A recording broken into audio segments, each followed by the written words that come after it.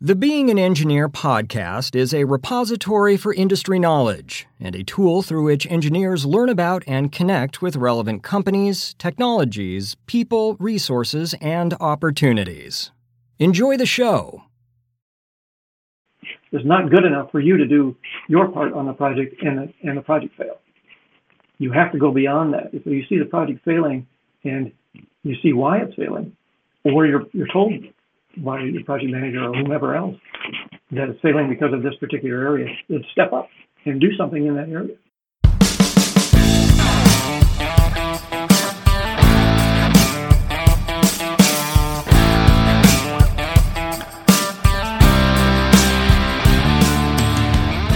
Hello and welcome to another episode of the Being an Engineer podcast. Our guest today is Tom Wilkie, who is a product development professional and has worked both in startups and billion-dollar corporations to bring new products to market. In fact, over the years, he has brought over 25 significant new products to market, an impressive feat indeed.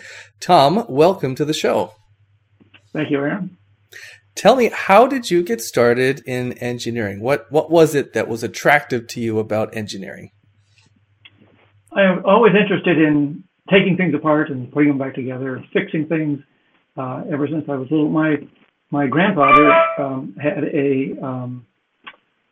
a blacksmith business back in the 1920s, and he lived on a farm, a rural farm out in northern Wisconsin, and he was known as the guy who could fix anything. And when I was little, he died when I was quite young, but when I was little, he used to crank the blower on his hearth where he would do metalworking. And he was rumored to be able to repair drive shafts, among other things. Wow. So he was an incredibly talented fellow who was able to do anything.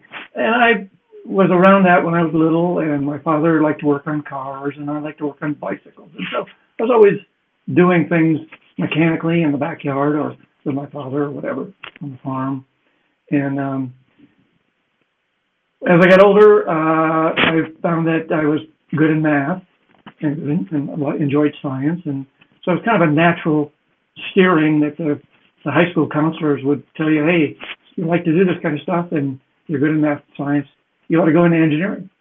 My father was not, I'm the first generation of college educated people in my family. My father was not college educated, but he had a good job and worked himself up to a responsible position at a paper company.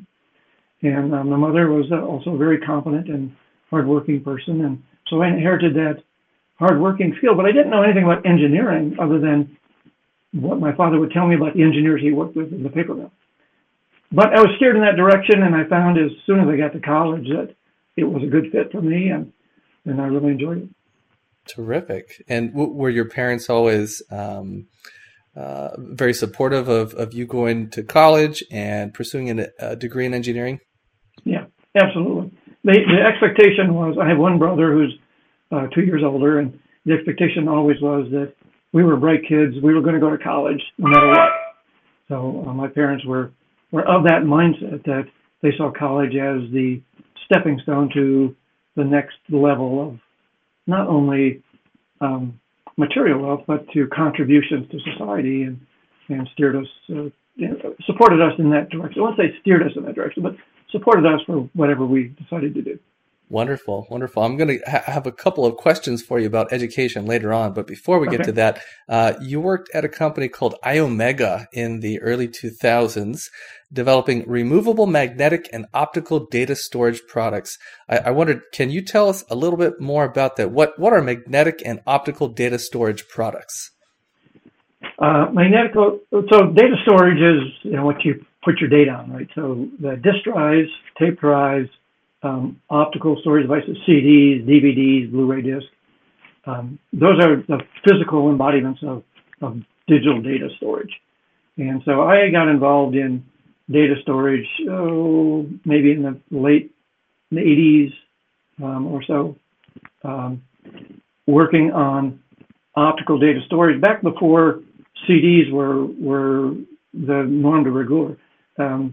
CDs were invented around 1982 or so by Philips and became the standard for music in the 80s and became ubiquitous eventually. that kind of data storage is one type of data storage. Magnetic data storage was the competitor to that. And so magnetic data storage, which is how you store data on disk drives and tape drives, was much older. And optical data storage was viewed as it's going to be the next thing. Eventually, all data storage was going to be optical. That was the thought, because the data densities were much higher when optical data storage became common, as in CDs. And I worked on optical data storage, actually it was the mid-'80s when I started working on that. And it was viewed to be likely to completely replace magnetic data storage within 20 years or so. Well, we all know now that that hasn't happened. They each found their niche. Magnetic data storage became so advanced from a physical standpoint. The data densities and the data transfer rates and the data reliability became so phenomenal with magnetic data storage that still today disk drives are the norm for storing large amounts of disk drives, magnetic disk drives. Tape is still around, but it's been displaced to a large degree. Optical data storage never really got a big niche except for in audio and video recording, as I mentioned, in CDs and then DVDs and then Blu-ray discs. Those are all optical data storage devices. But other than that niche, optical data storage never really made it for general purpose. I was going to say that these days, not all, but much of data storage has moved to the cloud, but that's not even really an accurate statement, because ultimately the cloud is a bunch of magnetic data storage units, right? That's right. It's a bunch of servers sitting in some location that Google or Amazon owns, where they have data banks, huge numbers of disk drives typically. And another thing that... Go ahead. I'm sorry to interrupt, but one other thing that's displaced a lot of data storage now is solid state memory. So solid state is now taking large parts of the data storage market, especially those that were taken up by some of the things I worked on back in the 80s and 90s, namely flexible media. Iomega was famous for the zip drive back in the day, and that data storage type was on a flexible disk, like a floppy disk. That's almost completely gone these days. After Iomega, you went on to participate in a startup called InPhase Technologies, where, again, you focused on developing optical data storage products. What were the differences between Iomega and InPhase Technologies? InPhase was trying to store data holographically, which leads to much higher data density. So with a holographic data storage, you can store data three-dimensionally. So you can take a disk that's, say, 75 millimeters thick and cram a bunch more data in there, because you can use not only the surface as is used in conventional magnetic and optical data storage, but you can use features below the surface to store data. Got it. Okay. A little bit later in your career, now working at the medical device company Covidien, you developed a new advanced manufacturing engineering function to transfer new products from design centers in the U.S. and Ireland, I guess, to sites in Mexico, Ireland, and the Far East. I was curious about what that process is. Could you speak a little bit about that? In any multinational company, they have multiple locations. So typically, manufacturing is centered in locations where they have some advantage.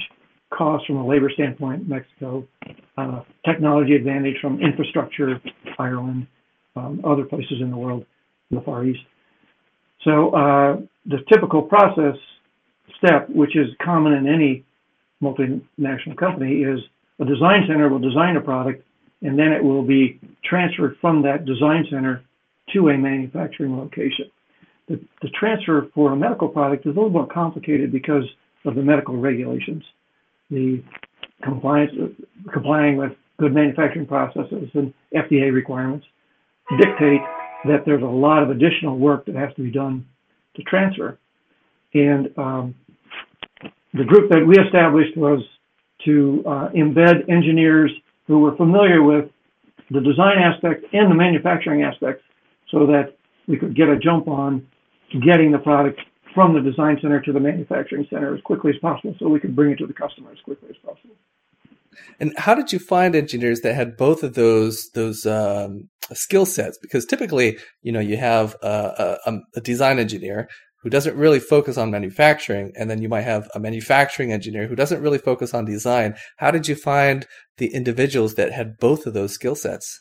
Yeah, it's a specialized skill set. And just to give you a little of my background, so my first job out of college was with Honeywell, and they had a program called the Manufacturing Management Program. And being an engineer who was very interested in building things, I'd always been interested in building things, as I mentioned earlier, since I was a little kid. I wanted to be in manufacturing. I wanted to be a manufacturing engineer. And so I enrolled in this program with Honeywell where they trained us a lot of things about the complete company. The training program was a very well-known program that was started by General Electric years before and still in existence, where you are expected to rotate to different assignments within the company and also go to graduate school. As a result of rotating to different assignments, I got exposure to design engineering and manufacturing engineering. So I had that expertise from my training as part of Honeywell. That was fairly unusual, I found. Most engineers view the design engineering as sort of the elite side of the engineering picture. And manufacturing engineers are usually frowned on. And I viewed it as the opposite. I viewed the manufacturing the red-headed engineers, stepchild. Yeah, that's right. I always viewed manufacturing engineering as the elite. We were the guys who knew how to not only make this stuff, to get the designs right, but we know how to build this stuff too. So I always viewed it in a different mindset. And I found other engineers who did as well. So typically, it is required that somebody will have spent time in manufacturing. An engineer, to be good at that in that role, had to have spent some time in manufacturing. And so usually I would look for, when hiring people for those roles, I would look for somebody who was heavier on the manufacturing side than the design side, because I thought anybody can learn design. Manufacturing is a lot harder. And did you find that was the case, that learning manufacturing was more challenging? But generally.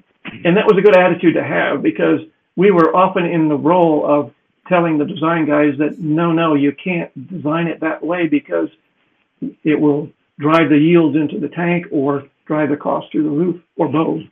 And so you have to redesign it. So convincing the design engineers took a lot of talent, took a lot of not only skill with understanding what the manufacturing side was, but also understanding what the design possibilities were.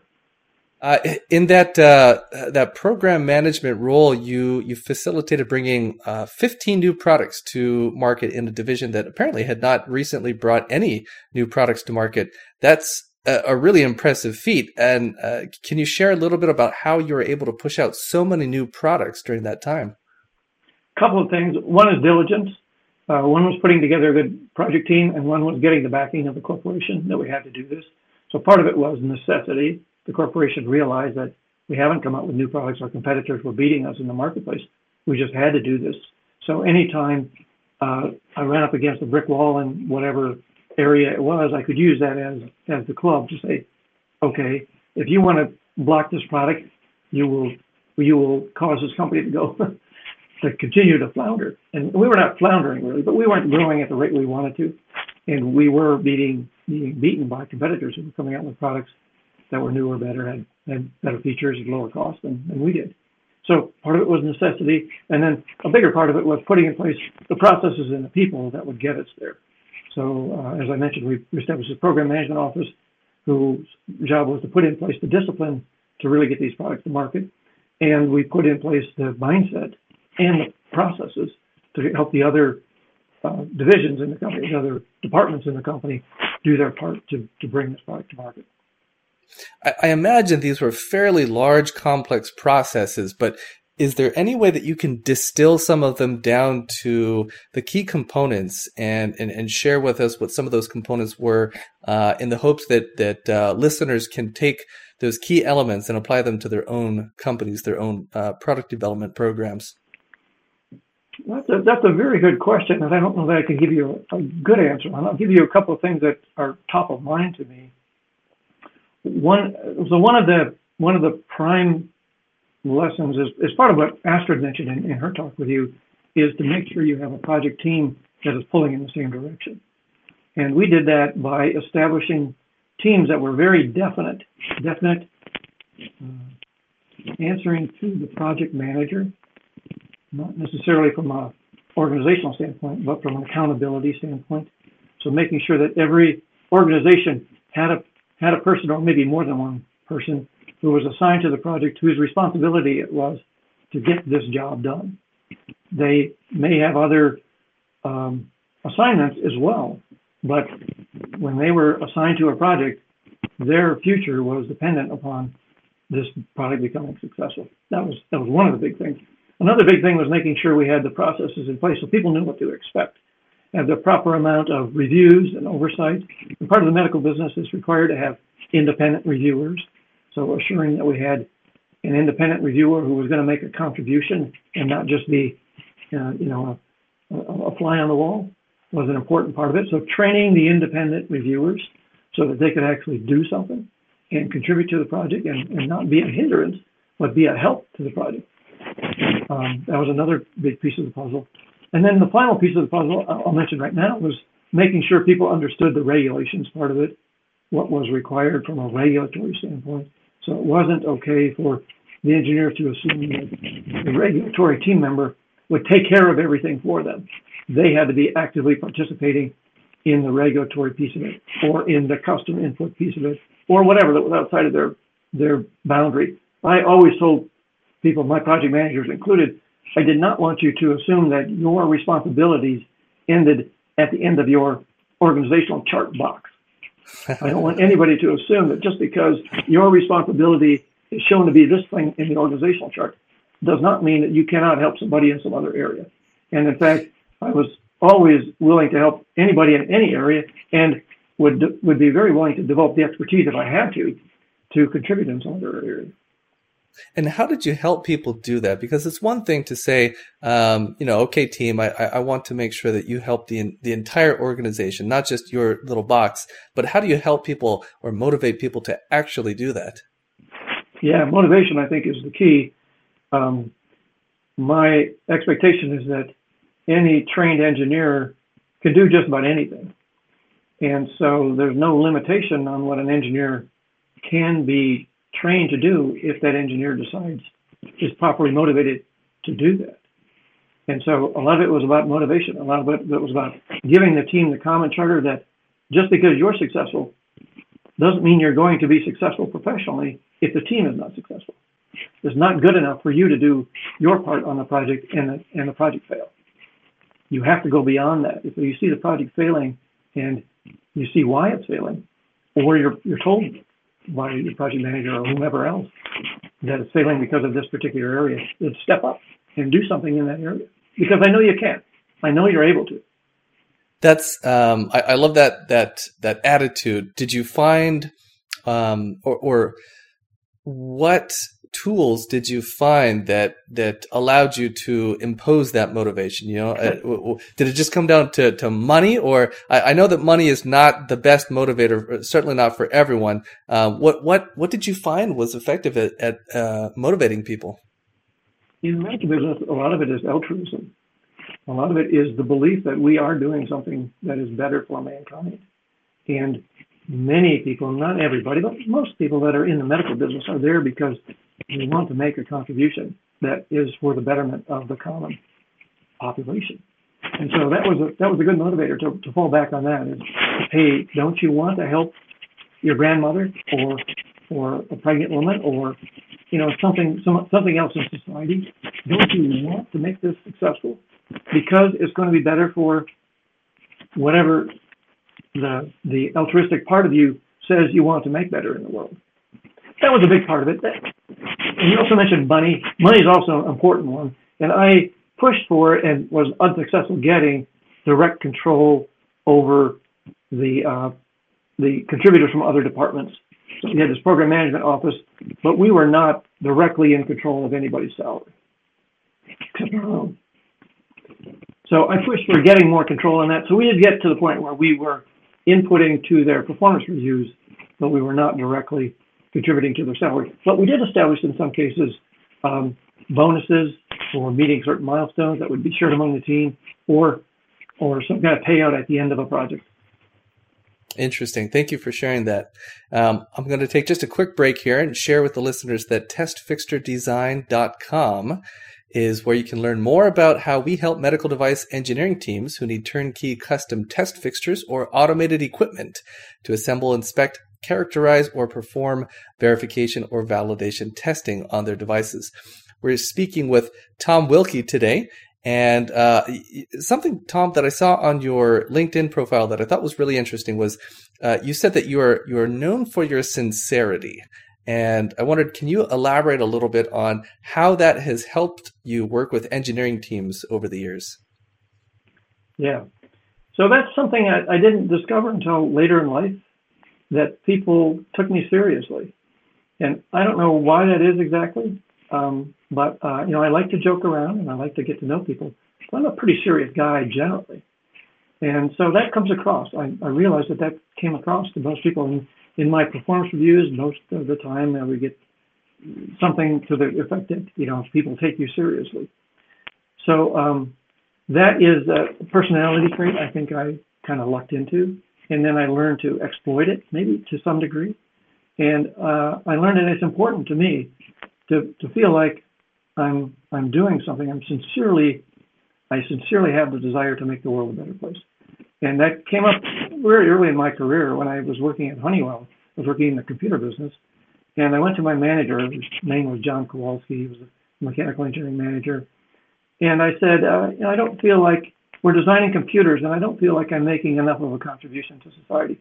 And he said to me something that stuck with me. He said, okay, I get that. Here's how I look at it. You're designing a computer that some cancer researcher is going to use to compile his cancer data, and he's going to get better results because of your contribution to this computer. I took that as okay. It wasn't quite satisfying enough. And eventually, I had to move into the medical business because I felt like that's how I could make a more direct contribution. But every engineer does make a contribution that helps society at large. And getting engineers to realize that, I think, is especially difficult for a lot of engineers. And I sincerely believe that. And when I say that to somebody, people don't blow me off. They believe what I say. Well, I agree 100%. In my opinion, engineers are what make the world go round. We are the problem solvers that allow for all the functions that general society has come to rely on these days. Absolutely. And I tell people, somebody designed that ambulance that took the guy to the hospital, and somebody designed the bridge that the ambulance drove over, and those are all engineers. Right. Well, you've managed quite a few engineering teams over the years, and we've talked a little bit about this indirectly. I'll just ask you very directly now. What are there some tools and strategies that you can share with us that have allowed you to be an effective engineering manager? I guess one of them is just being sincere. You also talked about finding the right motivation. Anything else that comes to mind? Confidence. One of the Confidence. things confidence and competence. Both are quite important. So if you want to lead a team, you have to demonstrate an engineering team. Engineers typically are pretty skeptical people, right? You're taught to question, prove this to me. And I'm a skeptical person by nature, so that came to me very easily. But in order to lead a team, it was important for me to demonstrate that I had some competence in the area. And so getting back to my point about an engineer can learn anything, I felt like I could learn enough about any topic that I could competently converse with somebody about a topic such that I could get their respect. And so for me, it was all about building respect and giving the person I was dealing with the idea that I not only respected their ability to contribute, but I respected it because I understood it. And therefore, they would respect me to some degree. So that was a big part of my strategy in being a good manager, was demonstrate that I really cared about what they were doing because I took the time to learn it, or I took the time to delve into the weeds to some detail, to some degree. Now, the downside there is a lot of engineers will say, you're second guessing me, or you're micromanaging me. So that was a tendency I had to fight. It's an important thing to make sure that the people who are working for you realize that you really do want them to do the job. And from my standpoint, it was always about leveraging. I thought that even if I was the best engineer, which most engineers have a decent ego and they feel like they're pretty good doing the things that they know about. Even if I was the best engineer on the program, didn't mean that I could maximize my output by doing that part of the engineering task. I could maximize my output by getting somebody else to do it, by leveraging my understanding of the situation to get somebody else to do it well. And I could count on them to do it well because engineers are given a pretty common basis. I always talked about engineers as being the most, the easiest to argue with because you have a common understanding of how you go about seeking the truth, understanding that getting to the best answer. Can you think of a team or a program where development went particularly smoothly and share with us what you think it was about that project or that team that allowed things to advance so well? Yeah, I'll give you a lot of examples come to mind, but the one I'll give you is the one that I worked on at iOmega, where we were working with a Japanese company, and we were working on a disk drive that was a new technology, and we had partnered with a Japanese company where they had split the design kind of in half. We were to do the electronics and servo part of it, and they were to do the mechanics, and we were to do the system integration. And we spent a lot of time on team building. When we established that project, we sent a team of us around the world to find a company to work with us. We went to companies in Thailand and Hong Kong and Taiwan and Japan, which were the primary places where disk drives were done. And we picked a company that we thought had cultural similarities to our company. And then we spent a lot of time on building the team. And the result of that was a very high payoff in terms of being able to get through the difficulties that were demanded by this difficult product we were designing. So a lot of that one was about selecting the right partner in terms of company, and then once you did that, getting the team in place in the right positions and understanding their division of labor and the expectations in a way that everybody could sign up to and get the job done. That's great. Do you remember, were there any specific things that you did to build that team, to build the cohesiveness within the team? Yeah, a lot of it was about face-to-face meetings, which now is a bit of a problem. And I've learned how to do things not face-to-face. So one of the things that is really important now is to get better at these kinds of meetings. I used to, years ago, I established a thing I called my communication scale. And on that communication scale, where 10 was a face-to-face meeting and 1 was email, and you try to characterize all communication within that scale. This kind of a meeting I rated at a 5. It was only half as good as a face-to-face meeting, and it was 5 times better than email. Now I decided we have to get better at this. So we have to be able to improve our ability to communicate using this, the one you and I are using right now, video conferencing. And video conferencing has gotten a lot better than it was 20 years ago, obviously.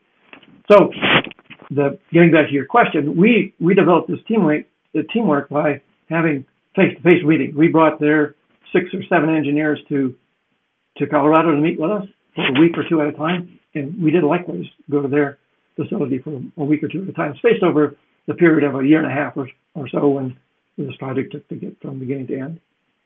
That was instrumental in getting the teamwork developed, not only because we could see each other and work with them face-to-face, but we can also do things outside of the meeting easily to get to know them a little bit and try to understand what motivated them. Excellent. All right, this next question I'm kind of excited about because I've never asked this question before, so I'm looking forward to hearing what you have to say about this. What are a few of the best questions that you have asked in your career that have led to successful projects? The best questions. Why are you doing this project?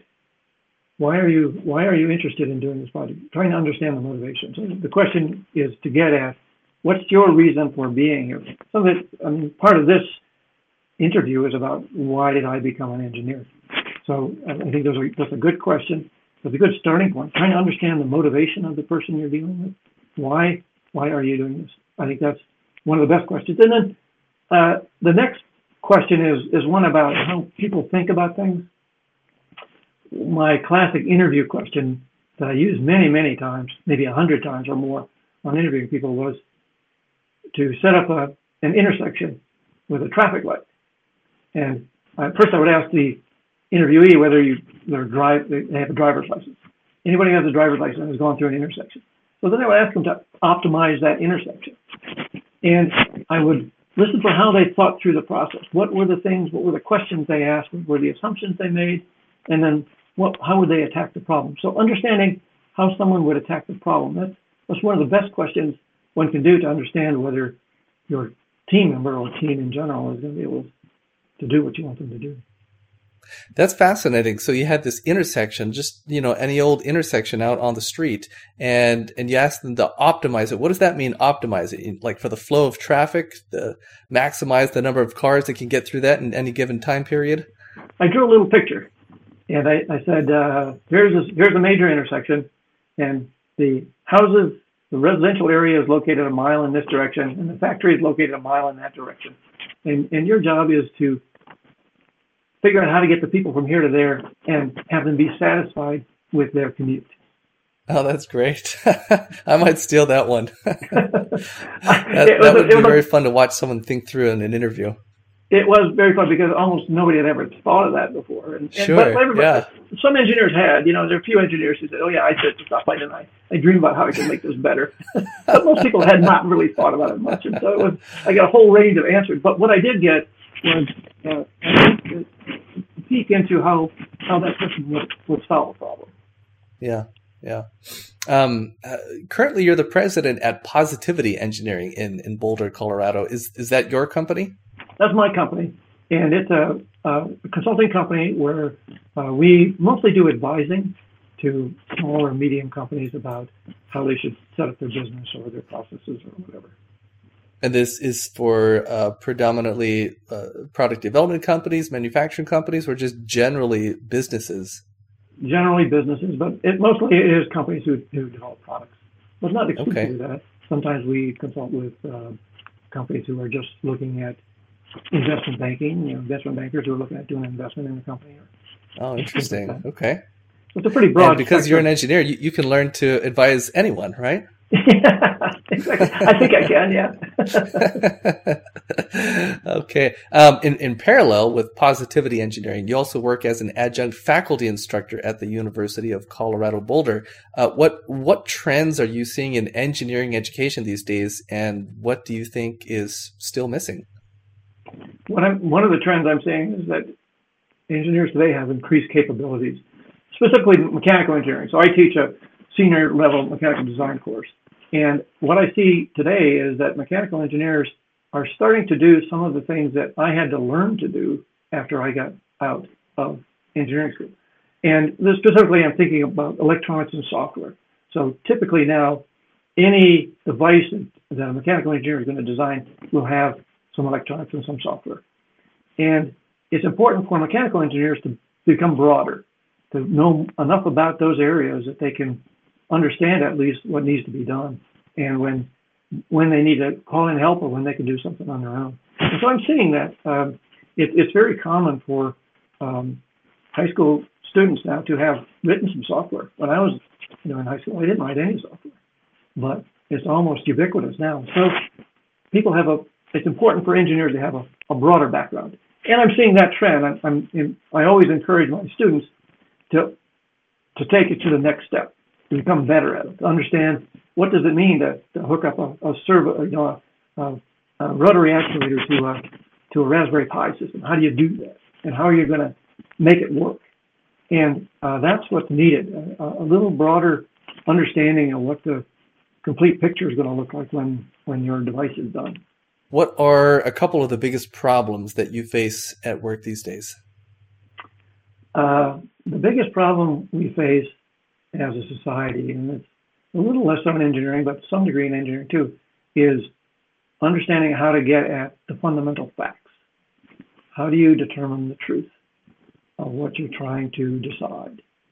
And we see that in society broadly, and certainly in politics these days, but in generally coming up with a common set of information that one will be willing to accept is harder. And that is the thing that engineers are usually pretty good at, and we are trained to get to, to only deal with the facts, only deal with the truth, only seek the truth. But that is something that in society is much harder, and social media has made that harder. Social media has made it easy to find something that will support any belief you have. So if you believe that, climate science isn't right, you can find some tidbits that will support that. And or so the Earth is flat.